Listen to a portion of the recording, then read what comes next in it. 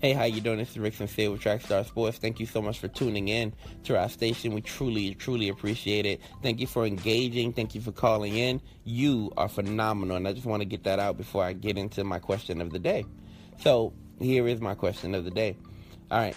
You have two series going on right now in the NBA, and they're compelling. Both series are tied right now at 2-2. They got there in two different ways, and we've had some ups and some downs, right?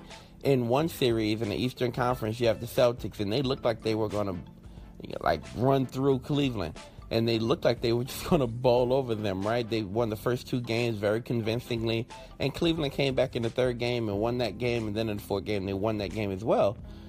So now, this series is tied 2-2, and we're headed back to Boston. If we're headed to Boston, then most people believe that this is going to be a tougher game for the Cavaliers. Well, here's the thing.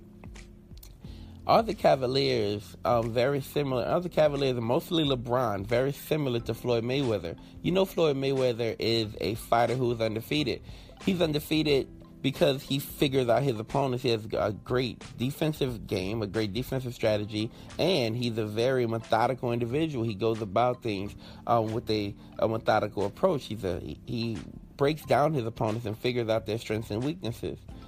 So LeBron James, maybe he's like that, and maybe he figures out his opponents.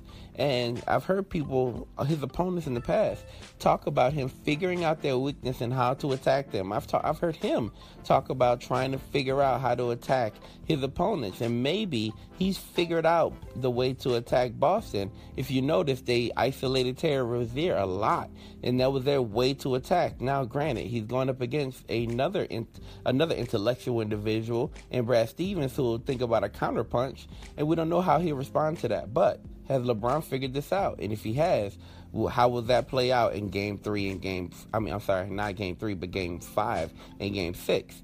On the other hand, you have, it's like a pendulum swing. The first time we've had a really good match was last night between the Warriors and the Rockets, right? It was a very close matchup.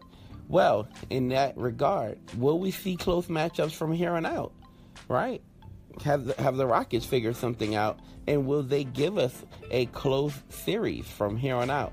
Or will we just see the Warriors respond in a way that Warriors generally respond by blowing out their opponents for the next two games? You tell me. I'm unsure. I don't know what's going to happen in the next two games of both of these series. I want to hear from you.